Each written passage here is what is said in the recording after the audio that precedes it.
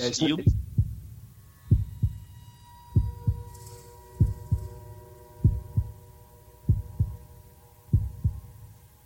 Come with us on a journey into the unknown, the unexplained, and the unbelievable. We will test your senses and challenge your beliefs. A world where science and religion clash.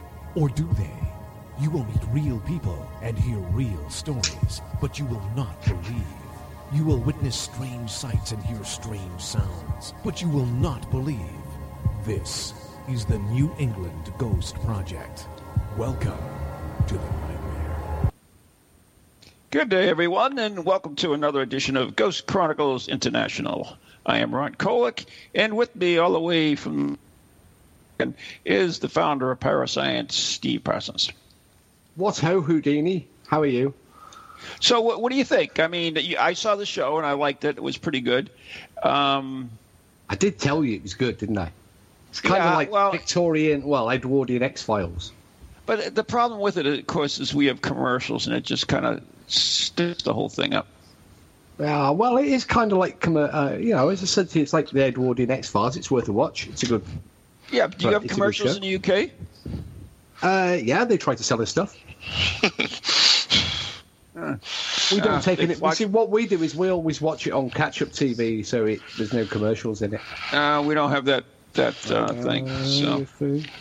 But anyways, I saw it, and honest to God, it just reminded me so much of you and I.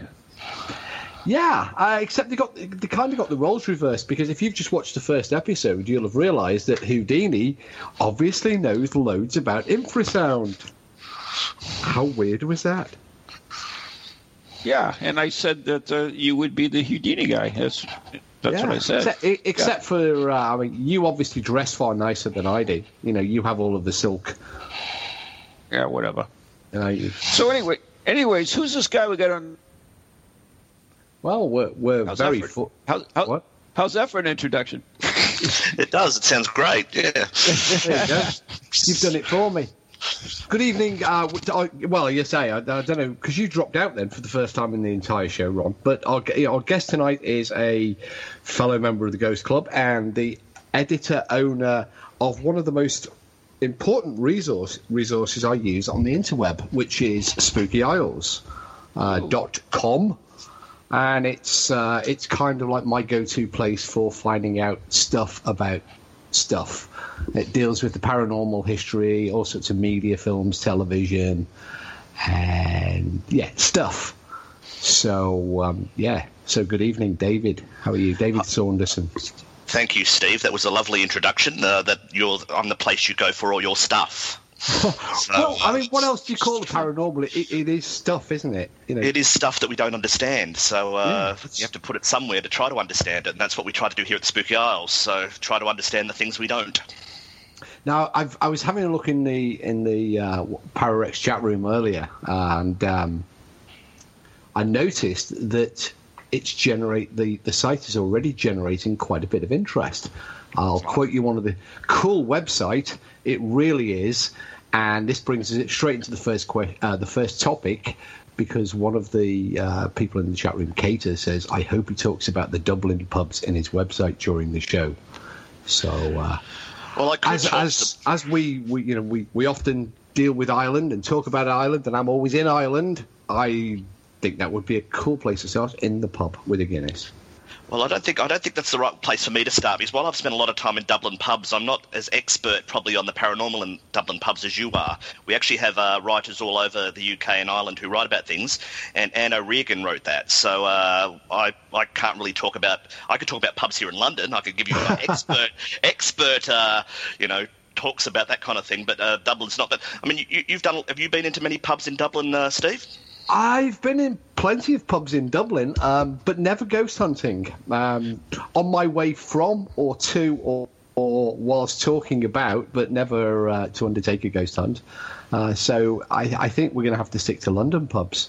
Well, the funny thing about Dublin is when I asked Anne, I actually asked her a couple of weeks ago to write this and investigate it and find out what was happening with Dublin ghost pubs. She said she could only find 11 of them, which I find amazing. She said there's just not a lot of haunted pubs in Dublin. And I don't know what that's about, unless I don't get it at all. But Well, having been in plenty of Dublin pubs, I'm guessing that she probably got to 11 and then fell over. Yeah, that's probably more likely. Yeah, you cannot go into a Dublin pub and not have a pint of the black stuff. That's right. I mean, they're more into the stout than the spirits, obviously. So rather than the I was going to say Bushmills, but that's not right. That's more Northern Ireland, isn't it? What is it? Jameson's. Guinness, Jameson's. Do you know what? I actually don't like Guinness, but there you go. So, I was looking right on the front. I mean, you heard us talking about Conan Doyle and Houdini at the start of the show because I caught on to this ITV drama that's been running, and which is Houdini and Doyle. It's entirely fictional, based upon the two characters. Kind of like an Edwardian X-Files, but I noticed as soon as you front page of the website, Conan Doyle, his picture is emblazoned all over it. Conan Doyle with his ghost. Yeah, so it's the Conan Doyle and the Mysterious World of Light. A good friend of mine, Matt Wingett, who's a researcher and writer based in Portsmouth, has written this new book about Conan Doyle and his spiritualism. And we think of Conan Doyle, we think of Sherlock Holmes, this man who was, the world's most famous consulting detective, who's, all about logic and these, everything you think about Sherlock Holmes. But when it come to real life, Conan Doyle was a spiritualist, and he believed in things that, he literally believed in fairies at the bottom of the garden. So he came up with, he was the one that supported the idea with the wee girls that had the cutouts of the fairies. So he's a very sort of a contrasting figure, I suppose, in his thoughts. He was very logical. He was a medical doctor, but he believed in spiritualism. So I find that fascinating, and I think that's what with this TV series that you're talking about with Houdini. It does show that these characters, who are highly respected, leaders in the community, at the top of society, are quite open about spiritualism. It's something you maybe not have today, and that's why I think that's why I love this stuff so much. It's it really shows us what the world used to be like, and not so long ago. Well, I mean, Doyle was a famous champion for spiritualism. He wrote the 2 volumes, The History of Spiritualism, and many other books, including, as you just alluded to, the Cottingley Fairies, that famous case that took place in West Yorkshire just after the First World War. And I think, if I'm correct, going back to the Irish connection again, the granddaughter of one of the girls still lives in Northern Ireland and has herself written a book which describes the family's experiences of the Cottingley story. But Doyle, interestingly, came back after he passed over, if we're to believe the spiritualists, as White Cloud. And continued communicating from the other side and describing his experiences and giving the inevitable words of wisdom, as they do, once they get to the other side. But Doyle was... It is a kind of suspend belief, isn't it? I mean, Doyle was a character who, through his writings, he wrote the history of the Boer War, and as you say, the works of Doyle, Sherlock Holmes, who was the man of ultimate logic, and yet Doyle himself was a man who many criticised for his spiritualist beliefs. Yeah, I mean, it was sort of like he was quite open to. Like, I've spoken to Matt about this. I was actually in Portsmouth last week visiting Matt, and we were doing a little bit of filming on the spooky hours. I've sort of started doing some films on my phone. Nothing too professional, but it looked all right. And he was bringing us around all the places that were important to Conan Doyle, because Conan Doyle wrote Sherlock Holmes in Portsmouth. And at that time, it was around that time that he sort of developed his spiritualism, and Matt would be a very good person for you to have on the show, because he could talk about all this stuff much better than I can. He spoke about the idea that, like especially with the fairy story, the little girls, it was the idea that he couldn't believe that little girls would make things up. So he was very believing in things.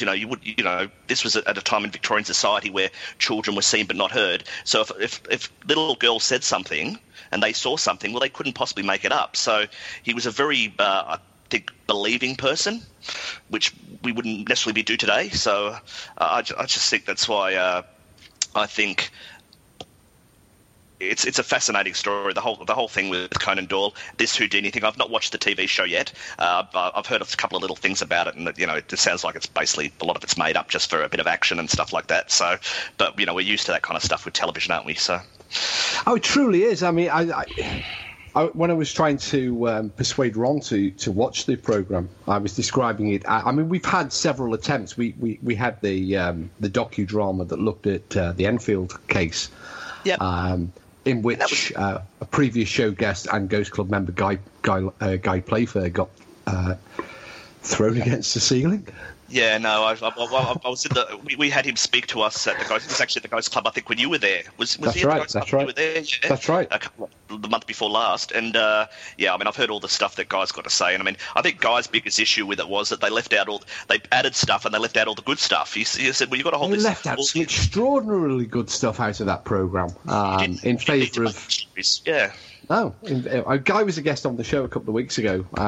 We were fortunate to have him on, although we only touched briefly on the Enfield case. But with Houdini and Doyle, I think they've actually stayed slightly truer to the character and concentrated on developing what are interesting storylines. Although the storylines themselves are out of time, out of place, because in the first episode.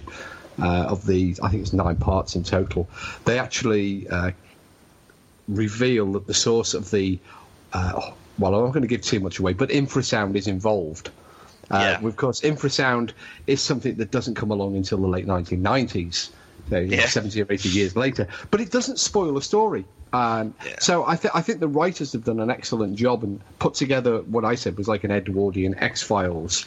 But that's not what we're here to talk about, is it? What we're here to talk about is my go-to website. Yes, well, Spooky Isles. I'm actually reading out your go-to website at the moment as we're talking. There was actually a review of this Houdini and Doyle show, so I was just going to use that to back myself up with anything you asked me about. So I mean, we've been running the Spooky Isles now for 5 years, or it's coming up to 5 years. When I first came to Britain, started it? Why did you start it? How come you got? Well, I first came to Britain in about 2011, or was 2011. I'm Australian, and I was sort of. And I wanted to basically write a blog, just, things like today. And, hello, you there? Yeah. Sorry, all right. And I wanted to basically write almost like a postcard back to Australia. These are all the fascinating things I'm seeing here living in London. And I just found that, I've always been into sort of the paranormal, horror, dark history from, a little kid. When you're at the library, you read all the sort of books, the old Peter Underwood books and stuff like that. So I started writing, things about what I was doing, films I was watching, and I got in contact with a few more people. And before you knew it, I had a range of people all over Britain and Ireland who were interested like me. So I thought, well, let's do the Spooky Isles. I thought it's all about Britain and Ireland. We don't tend to do stuff that's outside of we don't do stuff that's like American or Canadian or Australian or anything like that. We'll run stories about films from there if they're relating to, say, Frankenstein or Dracula or things that have got like a connection to the UK, but I just thought there's lots of websites out there that cater for America and Canada and stuff like that. Look, we need a British one, an Irish one, and that's what we've got. And so in the past near 5 years, we've got about 3,000 articles that are relating to basically all sorts of things, and it's really opened up Britain to me, I think, because I meet fascinating people like you, Steve, and the Ghost Club, and I've run events, and it's about the entertainment of paranormal and horror. It's got the science part of it as well, but it's just about why do we love this stuff? Why are we doing it? Because it's fun, and that's what I want the Spooky Isles to be about. You just reminded me I'm supposed to be writing you an article for the. You are. I wasn't going to remind you. Yes, we're reviewing all. Sorry, I'm sitting here. I'm feeling guilty enough as it is. But growing up in Australia, because here in the UK, we've had one or two sort of minor series that looked at hauntings in Australia in a very sensationalist way. But is there a large sort of paranormal interest in Australia? What was it in your childhood that inspired you to get into this weird stuff? Well, it's more probably like your Osborne Book of Horror or your sort of Hamlin Book of Horrors you get in your library. It wasn't really anything that was out there because, you think about it, before the internet, the world was quite insular. Like, unless you knew people or you were like if I'd lived in London, I might have known someone in the Ghost Club, but the chances are I wouldn't. So back in Australia, there was nothing like that. It was just people were interested in, horror films or maybe whatever was on the telly or whatever was, on your bookshelf at the library or the bookshop. So my only connection to it was really reading library books. And that's why, I was my big thing at that time was Glam's Castle. I always thought that was fascinating. Yes. I just thought that's just, basically it's the ultimate in, horror house, really. You've got like a creature that lives in a cellar sort of thing. It's all the, marvelous stuff, and there's ghosts and, there's, all the kind of things you want. And I love that. And I love sort of, stories of like, headless ladies and, wraiths and spectres and, headless horsemen and all that kind of stuff. And it just for little boys, that's just a magnificent thing, isn't it? That's what you love, isn't it? You want horrors and monsters. So, but as far as what the community's like in Australia, I really don't know. I tend to see it now more because I'm doing this stuff here and I see Twitter and Facebook. Australia's a very young country, and so therefore the amount of sort of historic tales of hauntings and stuff like that don't really exist. You maybe find some of them around... Hello. Yeah, Hello? Absolutely. Yeah, we can still hear you. I'm just hearing things clicking on and off on Skype. You tend to see more of it nowadays where people do it from a tourism point of view. You'll see stuff like they'll do ghost tours in different old hospitals, or there's J Ward, which is in Ararat, was the criminally insane asylum, which is in central Victoria, the Goldfields, and that sounds really cool to me. But that's the sort of closest you're going to get to anything that would be like on the same level as here in London or Britain or Ireland, because most of the stuff in Australia is quite new. Like even Geelong, where I'm from, while it was basically founded about 1840. Like in the last 50 or 60 years, most of the buildings have all been knocked down. So there's nothing really there that you would think this is a spooky place. So I know that there's a lot of paranormal societies now popping up around Australia, but that's probably more to do with the most haunteds and the same thing that's happened here in Britain. You've got a whole lot of more paranormal, investigator groups here in Britain because of the TV shows. Is the same thing as Australia. You have lots more little groups popping up doing investigations, and I've never had anything to do with it. It's just I wasn't into it when I was there. If I was ever to go home, I'd probably do that. But yeah, it's not really I think it's much stronger here in Britain because Britain has a culture of ghosts and the supernatural. Well, I was going to. You've kind of brought me into the next question, which is: are there any? We have a sort of common ancestry with Australia in terms of, well, you're all our criminals, we packed you all over there. But is there a cultural difference because of the diverse sort of separation between the two cultures? I mean, is there I know that the Aboriginal tribes, the Aboriginal people of Australia, like a lot of Aboriginal nations around the world, have a lot of spiritualist and spiritualistic beliefs. They which we kind of lost here in the West. Has that impacted on the culture in Australia? Not really. I mean, I think what you find in Australia is, and this is very unfortunate, that just mainstream Australia has basically ignored, Indigenous, any Indigenous culture. So from growing up, my idea of Aborigines, and this is not particularly racist or not particularly, it just wasn't really spoken about. So all I know, probably the same way you think about it. They have boomerangs, they hunt, they eat a kangaroo or emu or something like that. And I don't mean that to be frivolous. I'm just meaning no. To know, it's only in my mind. You never knew this kind of stuff. You never knew. We had always at school. We had a thing called it was called the dreaming, and it's the way that they it's a creation myths. So way we would, we have our creation myths of Adam and Eve and things like that, whereas they have their creation myths where it'll be like a giant snake will have fallen down and died or something like that. It becomes a river. That's the kind of stuff we were taught. We were never really taught anything stronger than that. There was also, you hear things like bunyips. I don't know if you know about bunyips, but they were they were the kind of cool ideas. Name. bunyips and yowies. I think yowies are basically the same. They're sort of like they supposedly live in a billabong, which is basically like a little creek. It's so good to get our own back on the Americans. Yeah, so because they have got a clue what we're talking about. It is so, but so these are things that, like, to my mind, when I think of a yowie, I think of a chocolate bar. But bunyips, but again, they were like on. I remember kids' TV when I was growing up. There was Alexander Bunyip, so they're not terrifying things. It's basically like it'd be basically like saying Alexander Bigfoot, But these are creatures that are supposedly, were spirits or some kind of monsters. I always got the idea that they were basically like a Bigfoot who lived lived down by the river, and I think it was more to scare the Aborigine kids not to go down there because they might fall in the mud or drown, which is most what these things come up, aren't they? So that was the kind of we never really got much education about what the cultural beliefs were of the Indigenous population. So I can only talk of you hear stories and stuff like that. There's really not. You never really got a lot of ghost stories when you're growing up in Australia. You'd hear every now and then bits and pieces in the papers and stuff like that, but really, really not a lot. Like we're talking like once every 3 or 4 years.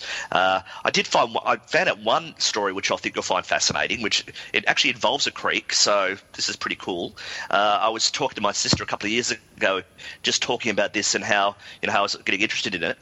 And I asked her, had she ever seen anything or ever heard anything, supernatural? And she was quite upfront about it. And she was talking about that she works in an aged care facility in our hometown, and it's for old people aged care. And as you imagine, in aged care facilities, there's lots of death. I mean, people are dying every day. It's a matter of fact. It's life. Yeah. And this is really creepy. Moira is not the kind of person that would make this kind of stuff up just to entertain me. She said it as a matter of fact. She said apparently when anyone's about to die, say an old woman will be in there, she's not well and she's about to die or whatever it might be, they will see 2 little children that'll wander up the corridor, and they'll say to the nurse, who are those little children running up and down the stairs? Can you get them to stop? And the nurse will say, okay, yeah, we'll do that for you. Apparently those kids are not kids at all. They're some kind of ghosts. And Maury doesn't know what it is, but it's just expected. It happens all the time. And, I find that really, really creepy. I don't know about you, but I just think that's... I mean, have you heard of things like that before? Yeah, well, I worked in as a nurse, so I've worked in those sort of environments. So that's entirely in keeping with stories that I've also heard. But it was cool to come up with bunyips and yowies because Ron's always throwing puckwudgies at me and then chuckling that I don't know what these things are. But Ron, I just want to make sure that Ron's mic is working. Ron, can you say something?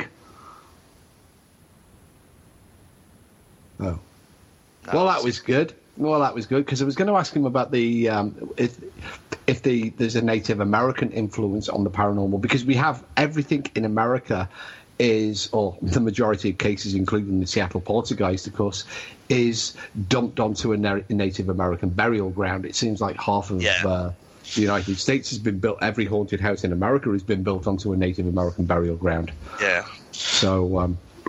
I've not heard that in Australia anyway, because they protect that kind of thing in Australia. So.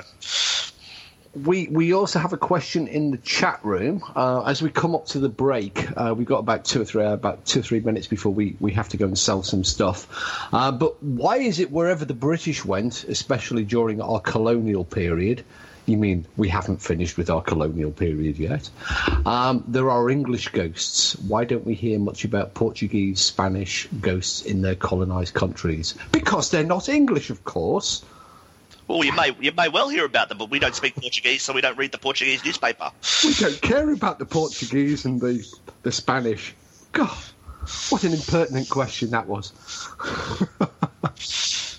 But it is. I mean, we have these. We do have, or do you think we have a distinct similarity? If you look at the Western culture of ghosts in the English-speaking world, Canada, Australia, New Zealand, South Africa, there is a similarity that you do see in the literature that relates to ghosts and phantoms. What are you asking me? Whether I think that there's a similarity? Yeah. We'll think about it.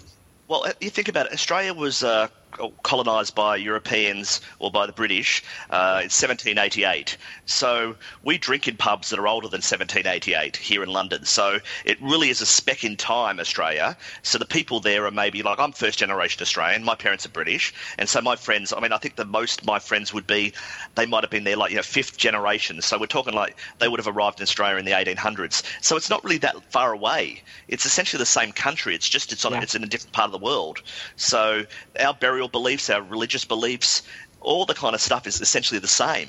So there's no reason why our belief in the supernatural or the way we see the world is going to be any different. It's just that now Australia is so removed, we don't have the we don't see the same buildings as, say here in London and Britain. So therefore we're kind of separated from the old world. So that's why we might be less thinking about death and history as maybe the people here in Britain do. Well, we've got about 1 minute to go to the ad break. So in 1 minute, can you answer this really bizarre question? Are there any surfer ghosts? I'm sure there might be. I'm sure that people drown all the time, don't they, in surfing? So they get eaten by sharks and drown and yeah, stuff. I don't know if they get eaten by sharks. I don't know if anyone's ever been really eaten by a shark, but I think you're probably more likely to be drownings. So I imagine there's stuff with shipwrecks in Australia, down in Warrnambool and stuff like that, Lockhart Gorge and stuff like that, where a lot of people drowned in shipwrecks. So I mean, it's not quite surfing, but it's the same idea that people who drowned would be restless spirits, I imagine. Yeah, for the Neighbours fans, of course, people do come back from the dead in Australia, as Harold Bishop so famously managed to do in Neighbours after falling into the ocean.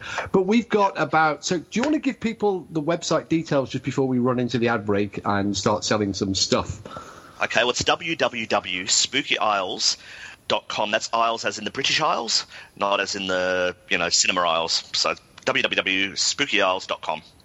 Okay, cool. And we've got to go to an ad break and we've got to go and sell some stuff. So we'll be right back. You're listening to TogiNet, Para X, the Ghost Channel, Beyond Bizarre, the Ghost Box. You might even be listening to iTunes and the podcast if you're not listening to us live. But we'll talk to you in about 2 minutes. And hopefully Ron will be back. Stay with us, David. No worries.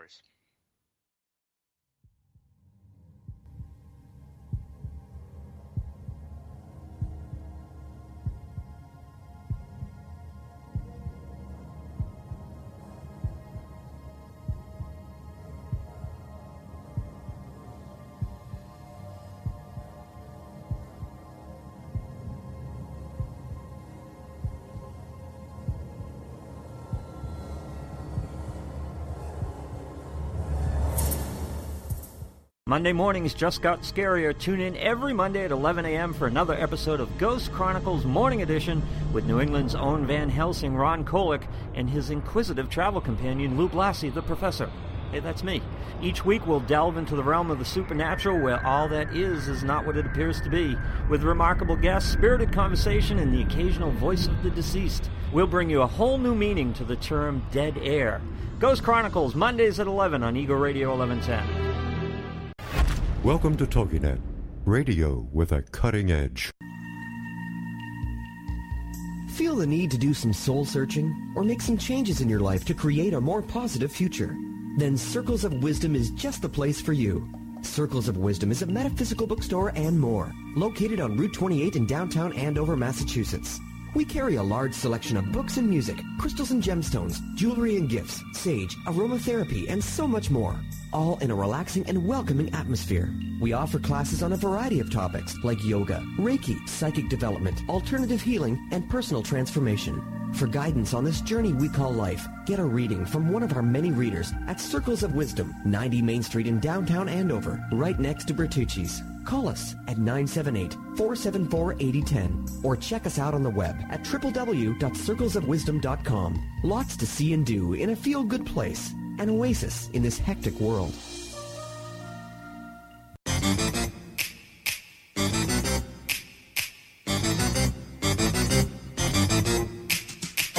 They're creepy and they're kooky, mysterious and spooky. They all talk gobbledygooky, the Para-X family.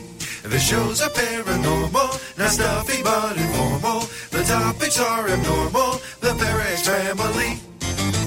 They're strange, deranged, unrestrained. So grab your favorite brew. It's time to rendezvous as we give awards to the Para-X family.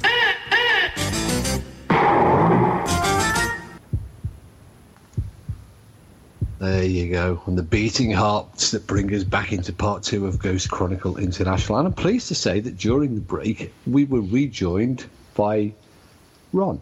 So that's good. But our guest tonight is, of course, David Saunderson, who is our editor of the SpookyIsles.com website, which is one of my favourite go-to sites to keep me up to date with stuff, paranormal, horror and history relating to this very small group of islands we call home. And it doesn't just deal with the paranormal. It looks at the history. It looks at horror films and film reviews. There's television reviews. There's even a shop selling stuff, including T-shirts and more. Because we like doing stuff. But there's one that I want to just ask about because I know Ron. Well, you know what? You've been asking like for a half hour. I've got one last question. Fine. Despite my early reports of my demise, I am back. Yeah, well, what a shame that was. But David, on your website there is the "Have you seen a ghost?" And there's like a report form. What is it you do with? Is it just a collection point for just collecting the? It's more of a collection. It's more about ghost stories, really, because I think with a lot of stuff, I don't, unless you're doing a proper investigation, which you know well about. It's just a story, isn't it? It's just someone saying they saw something, and I find most of the time that people will just tell me, they heard a creak or something like that. That could just be the plumbing, couldn't it? So I'm just more interested about hearing about the ghost story, about how they felt and what it meant. So, and we get very much in the tradition of the Ghost Club, of course. Don't care about the ghosts, no. Well, the actual recounting of stories is very much in the tradition of the Ghost Club, which was predominantly founded as a gentleman's club for the telling of ghostly stories. Exactly. So we have you've heard us talking about bunyips and yowies, and I mentioned that infamous nasty little creature you have in New England, the puckwudgie. But no, you're not bringing those stupid puckwudgies up. So, anyways, David, how come we ended up speaking in half an hour in Australia? Because I'm Australian, and he just asked me about it. That's how. Because I wanted to know. It's Ghost Chronicles International, isn't it? It's a fabulous place. I thought isn't the website about the British Isles? It is, but I'm multi-talented. I could talk about many countries. So at least two of them anyway. So yeah. And we all know what Skippy. We all know about Skippy. What do we know about Skippy? That's an amazing kangaroo. Yeah. What, the boys down the well, Skip? Yeah. It's like Lassie. Whatever. Anyways, David, I'd like to ask you a question because I was able to work with a group down there called Haunted Australia. I don't know if you had ever heard of them before. No, I haven't, but yeah, go ahead. Yeah. Yeah, but they talked about this creature that was a goat man. Did you ever hear that one? No. Yeah, good. So you tell me about it. Talking about Australia. The one freaking thing I bring up about Australia, you don't know a damn thing about it. That's good. Okay. Moving right along. Well, it sounds like rubbish, that's why. Oh! Goat man. Wait a minute. So you have this website, and if you don't believe it, it's rubbish? Is that what you're trying to tell me? No, I'm not saying that. I'm saying Is that what you're saying, David? I'm not quite sure. Yes, I am. I am saying that. So, yeah. So, well, tell me about this goat man. No, that's okay. If you don't know about it and you think it's rubbish, then, I really don't want to go that road. Oh, it's the American playing hurt again. I would like to talk about things that you really know about, So we're talking about UK, the British Isles, and you don't know about Ireland, of course. So let's go. No, I did. I said I don't know about Irish pubs. I said I don't know about Irish Dublin pubs. So. Oh, pubs. Yes. Okay. So you know about British pubs? I know about London pubs. So we're only restricted to the city of London now. We could talk about whatever you like to talk about. So I'm happy to converse. So you're a member of the Ghost Club, huh? Yeah, I am. Yeah. Yeah. So have you ever gone to the meetings and stuff, I assume? I do, actually. I'm the events coordinator. I'm a member of the council. Oh, that's good. So when you go to these meetings, is it like the old days where they sit around and tell ghost stories, or how is it different? They have some really cool speakers. We had Steve there the month before last. So. Oh, I'm sorry to hear that. Yeah, so that's shows you. No, we have very high quality. What we do is every it's about the third Saturday of the month, depending on the holidays and stuff like that. We have we meet at the Victory Services Club, which is a club for retired military people. So it's a very nice, plush place. Cool. And it's very nice. Sometimes we meet at the King and Queen, but we generally meet there at the Victory Services Club, which is not far from Tyburn, which used to be the area where they used to hang and burn people at the stake. So mainly Americans, I'm guessing. Probably, yeah. So, probably. Yeah. And so we meet there, and essentially at 2:00, and we turn up, and we sort of go through our general business, and then we have a guest speaker, and that could be anyone from around the way. And the one before last was Steve, who came and spoke to us about time slips and some of the mysterious stuff that happened in Liverpool. Right. Coming up to the trip that we took up to, and I wasn't able to attend, but others travelled up to Liverpool to be shown around by Steve and Anne about some of the more interesting places around Liverpool. So they're the kind of things we do. So it's not quite the same as maybe back in the olden days with the Ghost Club, because I imagine that would have been a lot of gentlemen just sitting around drinking cognac and waffling about whatever. That sounds great, doesn't it? Yeah, it does. I've actually been doing a bit of research lately into the old Ghost Club, into the Harry Price Ghost Club when he was running it, and when Peter Underwood was coming in, and that was very, very plush. I mean, I'm looking at they have annual dinners. They were having annual dinners at the Savoy, where they were having, the glitterati of all of London there. Yeah, I saw the guest list. You had the Bishop of London was attending the Ghost Club, annual gala. I saw the invitation saying there's only 400 spaces, so get in quick. I thought this is marvellous if you're having 400 people coming to a Ghost Club meeting or this beautiful, huge hotel. So it's very much changed. I mean, we're very much now just basically sitting around listening to people talk about ghost stories and then going down for a beer. So we're probably not as classy as we used to be, but we're still just as serious. Yeah, that's good. I mean, I was actually a member last year, and unfortunately I let it run out. So you also give out a quarterly report to it, a little magazine, I guess. That's right. Yeah, it's a lovely little magazine, and everyone's allowed to put stuff in and stuff like that. And so that's what you get for your money. Say you can't come to the meetings. I think it's about £30 a year, and you get your magazines, and you're obviously all welcome, and you get access to all our archives and stuff like that. So it's I think it's a lovely club. So if I do so myself, it is, and I'm very proud to be when I was invited to be one of the advisors to the Ghost Club. It was a great honour, considering that my hero was he refounded it, didn't he? Because it had lapsed, and then Harry came along in the 20.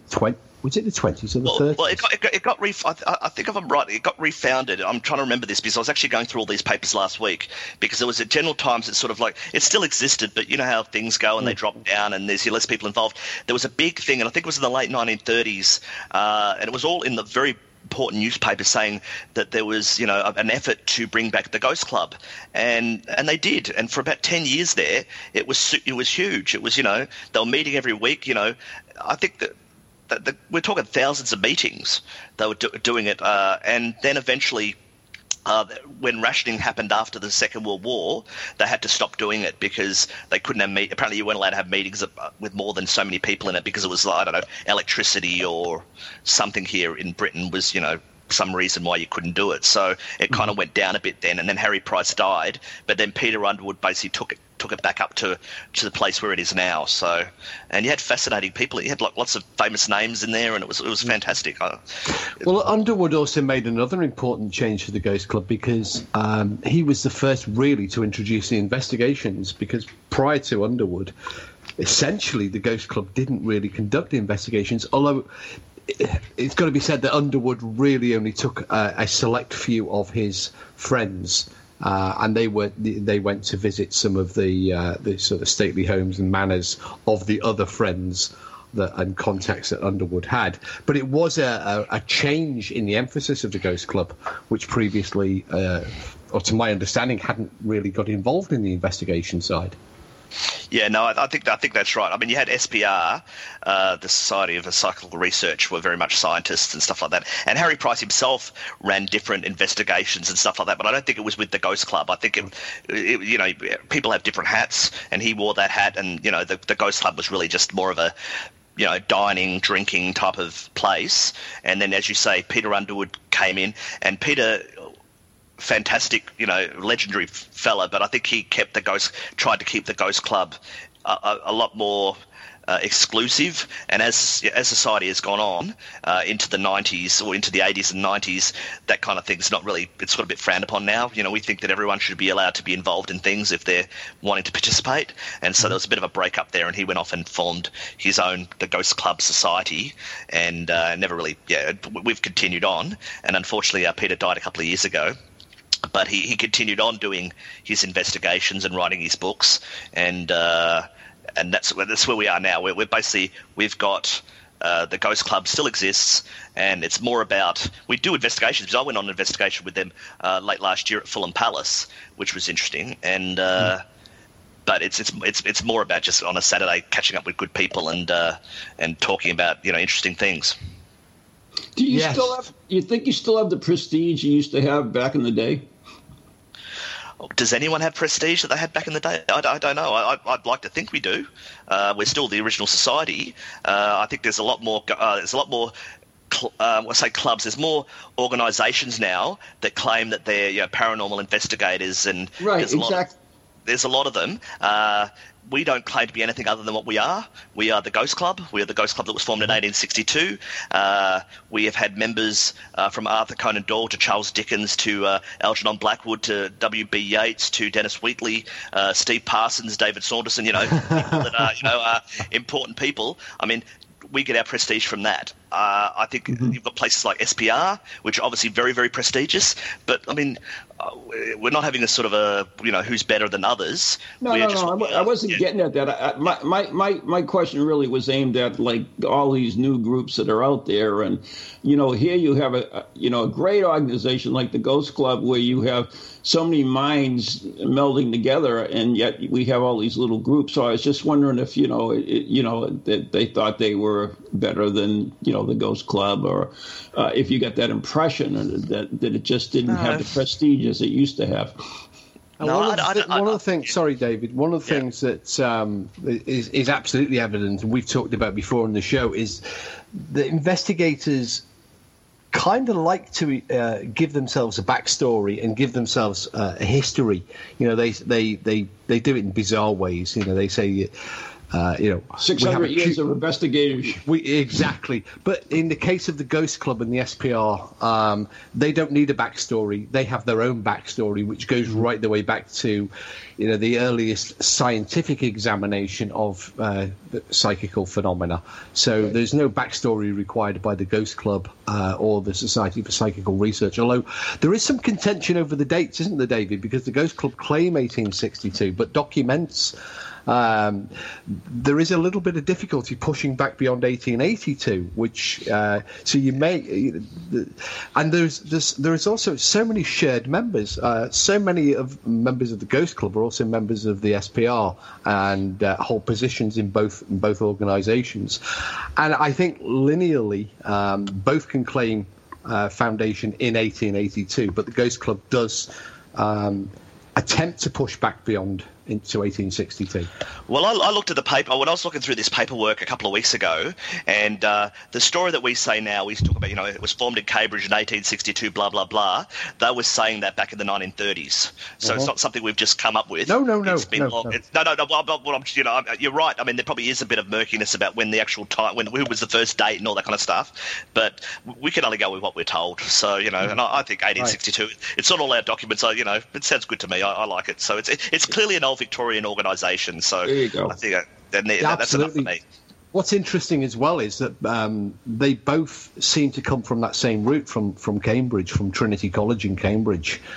They both seem to have that common route, and so many common bonds between the two organisations today. Yeah, well, even some of the people that sit on the council of the Ghost Club are involved in the SPR. So, it's there's still much of a free flow of information. I've never been involved with the SPR. I've been more the Ghost Club side of things because I'm more interested in the stories. I find the SPR stuff fascinating because it's it's where all the science is involved, and you've got scientists there going through stuff. Just sometimes I find that a little bit dry at times. Yeah, it can be full of parapsychologists, and you can't get much drier than a parapsychologist. Unless a parascience guy. Science is cool. It's psychologists that are all a bit strange. Yeah. Anyways, David, we've gotten off your topic, which was your website. So, once again, could you give us out the website and give us a brief description of what we can find? This is for someone who's turned in late. Okay, well, all right. Well, it's the Spooky Isles, www.spookyisles.com. Isles as in the British Isles, because we're all very spooky. And the kind of articles that we run are, paranormal experiences, history, horror stories, literature, art, dark history. So it could be anything from, say, like, a story about the real-life Dick Turpin. There's a bit of crime there back in the, highwayman back in the 1700s, and even to the stories about him being a ghost. He's the hardest-working ghost next to Anne Boleyn in all of Britain, There's stories about him all over England. Even I think there's even a story about him being in Northern Ireland at one stage. So you've kind of that kind of thing. We're really interested about finding out, all the different hamlets of Britain, every borough, finding out what's there. So my vision for the site is a bit like what Steve said tonight. Look, that anyone could go there, and I live in. Say I live in Liverpool, and I want to find out, are there any ghosts in this part of town? I could type it in, and there might be something there. So that's what I've been trying to do, and I'm also about people who want to write. I invite bloggers to guest blog for us all the time, because I think I'd really like to build a community around Spooky Isles where people can talk about the paranormal and what's happening in there. It's just fascinating, isn't it? I know so many more people now because of the Spooky Isles, because I could, talk to them through the website. Mm-hmm. Now, when you have all these stories that people submit, have you found, like, different common threads in different areas? You said, like, for instance, if you were going to look at what was happening in Liverpool, do you find that you get several stories about a particular ghost or a particular location or even particular similar results? For instance, like, we have the haunted hitchhiker in America where, he's all over the country. You have many reports of the same thing. Does that show up in your stories?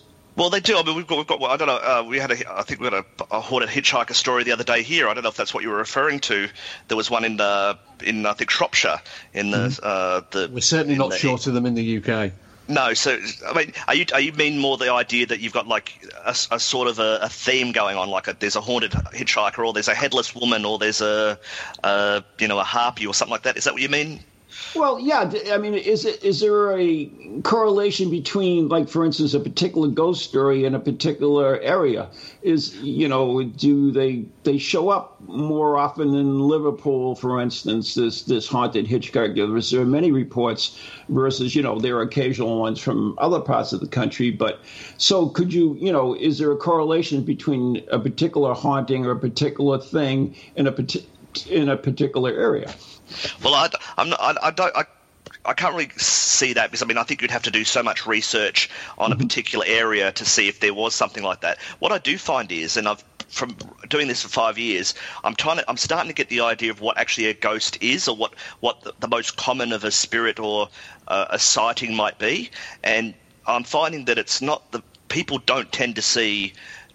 The movie style ghosts, the ones that walk through walls or, look like, Casper the Friendly, that kind of ghost. I'm finding that they're more likely to be looking at someone just walking down the street or in a house, and someone will be standing there, and then, boom, they're not there anymore. But they look like a real person beforehand. So it's not like they could ever see through them. It's just, I'm finding that's what, I don't know what you lot think, but I think that ghosts do not look like ghosts. They only ghosts when they're not there anymore. Does that make sense? I was going to say, in the website and in your collection of accounts, have you noticed what I certainly have seemed to have, has become apparent is a shift from your archetypal ghost, the disappearing figure, as you've just described, which has in the last 5 years morphed into something much more demonic and evil, as reflected in social media and the mainstream media. Is that reflected on the site and in people's accounts? Now that you say that, I wouldn't have thought that beforehand, but now you've just said it, it actually does make a lot of sense. I do find that in recent times, and this may be a TV thing, because there's all in these TV shows, it's all about demons and, evil spirits, because it's all about, ratings. But I think you're probably right. I think you'll find that more people are talking about, evil, demonic, possessions now more and I've seen that a lot when you go out on investigations, not with the Ghost Club, but with other sort of groups. There always seems to be demonic spirits, which in old stories you never hear that, did you? It's like it's a new thing now almost that I think there's he's not happy this one. I mean, when did you ever hear that in old stories? It wasn't. It was always David. It may be because we're getting closer to Armageddon. The dead is rising, the evil is coming. But anyway, I think we're just extending the idea of the sensationalist media wanting to drive the idea forward, because I was looking through. How Facebook gives you your memories now. 2 years ago, I posted something relating to that everybody's going to be looking for poltergeists, and you know what? Since the Enfield thing, we've got the Hull case that's just come up now, the most terrifying building. You've got the case in Seattle, the Seattle poltergeist. You've got of course Pontefract.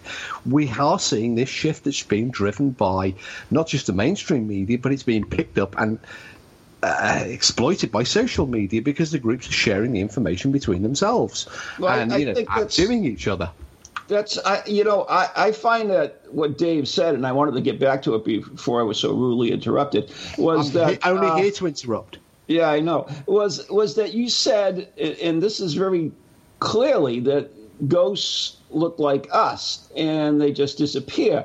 Yet you go on Facebook and some of these ghost sites or personal sites, and we're always getting these little smudges or little balls or little things, and they're described as, here is evidence of ghosts.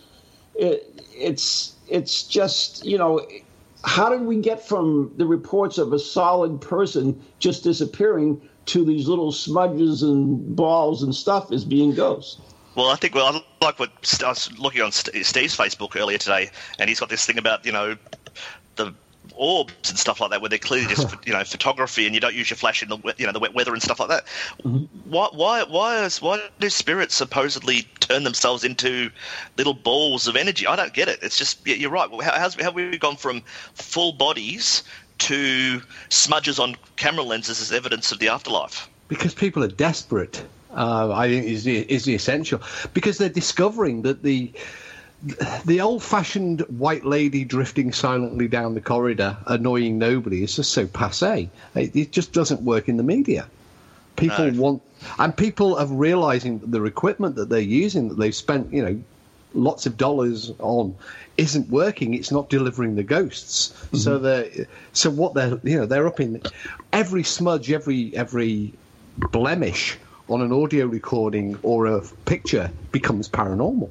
But unfortunately, we have a conundrum here, because I remember that a woman sent me a picture of her, and it was in Atlanta, and it showed, her, and there was a little girl and everything, and she said, "What do you think of this picture?" And I said, "Well, I really don't see anything. It's a nice picture of you." She said, "Can't you see the ghost?" And I said, "No." She said, "The little girl wasn't there." The little girl wasn't there. So, even if we did get positive proof, otherwise we had a picture of a ghost, most people wouldn't believe it anyways, because it would be too real. Yeah. Well, can you photograph a ghost? I mean, you've got to ask that question as well. Can we? I don't know. I don't. Can you Arthur photograph Conan Doyle, going back to the start of the show, Arthur Conan Doyle did. He believed fervently that you could photograph a ghost, even when he was shown as a part of the crew circle sittings that the picture had been faked. He still resolutely stuck to his guns. But we've got 30 seconds to go, David. So for those who've wondered what the heck we've been talking about, and the go-to website that I use all of the time, do you want to give them the details one last time for the Spooky Isles? Spooky Isles, www.spookyisles.com. That's SPOOKYISLES.com. Check it out, people, because it's a very cool website with lots of good stuff about the UK, and there's 114 pages of interesting stuff. Oh, wait a minute. That's the bell, which means we still have 2 minutes left. Is it? Yep, that was a doorbell pizza from the dead, so we still have 2 minutes. So, Dave, I do want to... You better tell the producers that who just counted me down. Yeah, well, get over it. Anyways, that's 'cause you're too literal. You're too literal, Steve. Oh, okay. Anyways, I just go by what I'm told. Dave, I want to thank you so much for being on the show, and sorry I couldn't interrupt you early in the show, but... That's all right. It would have been hard for you to interrupt me anyway, I think, even if you had been on. I do tend to talk a lot. Yeah, but it's interesting stuff. No, and really welcome. It was a really welcome and refreshing change not to have Ron jumping all over the guest. Once you come over here, I'll fix your butt. So Sorry, I do want to let you know I will get my Ghost Club membership in the mail. Very good. We don't want to lose any members. We need to be as prestigious as possible with lots and lots of members. Yeah, they have an excellent council member, and they organise some excellent visits, including one to Liverpool this past weekend that Anne and I helped with. Did it go well? Well, we were only involved in the day one, which was a tour of some of the time slip sites. Dave. I wasn't there, so I couldn't attend. So I couldn't attend. I want to go, but I'll go back. I'll go one day. I've been to Liverpool once, so I need to go again. So. You've seen Parson once. You've seen him once. I went to the Beatles Museum, so that just shows you I did what everyone does. Yeah. I think actually on the second day, I think some of them did go to the Beatles Museum, but you can't go to Liverpool and not. So did they talk to John Lennon's jacket? Nobody's house in Menlo Avenue, Liverpool, is haunted by Lennon. Oh well. Anyways, so there's the real end of the show. So it's time for us to really go. So thank you, David, so much for being on the show. And thanks a lot, David. Thank you for having me. It's been a lot of fun. It's been a pleasure. So until next time, I guess it's time to say goodbye and God bless. Good night, God bless.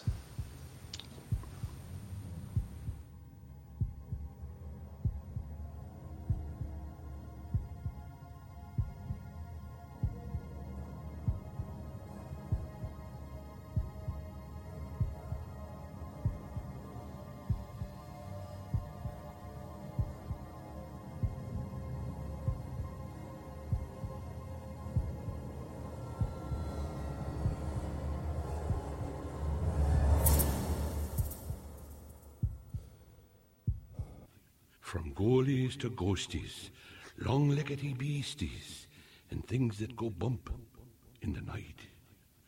Deliver us, good Lord.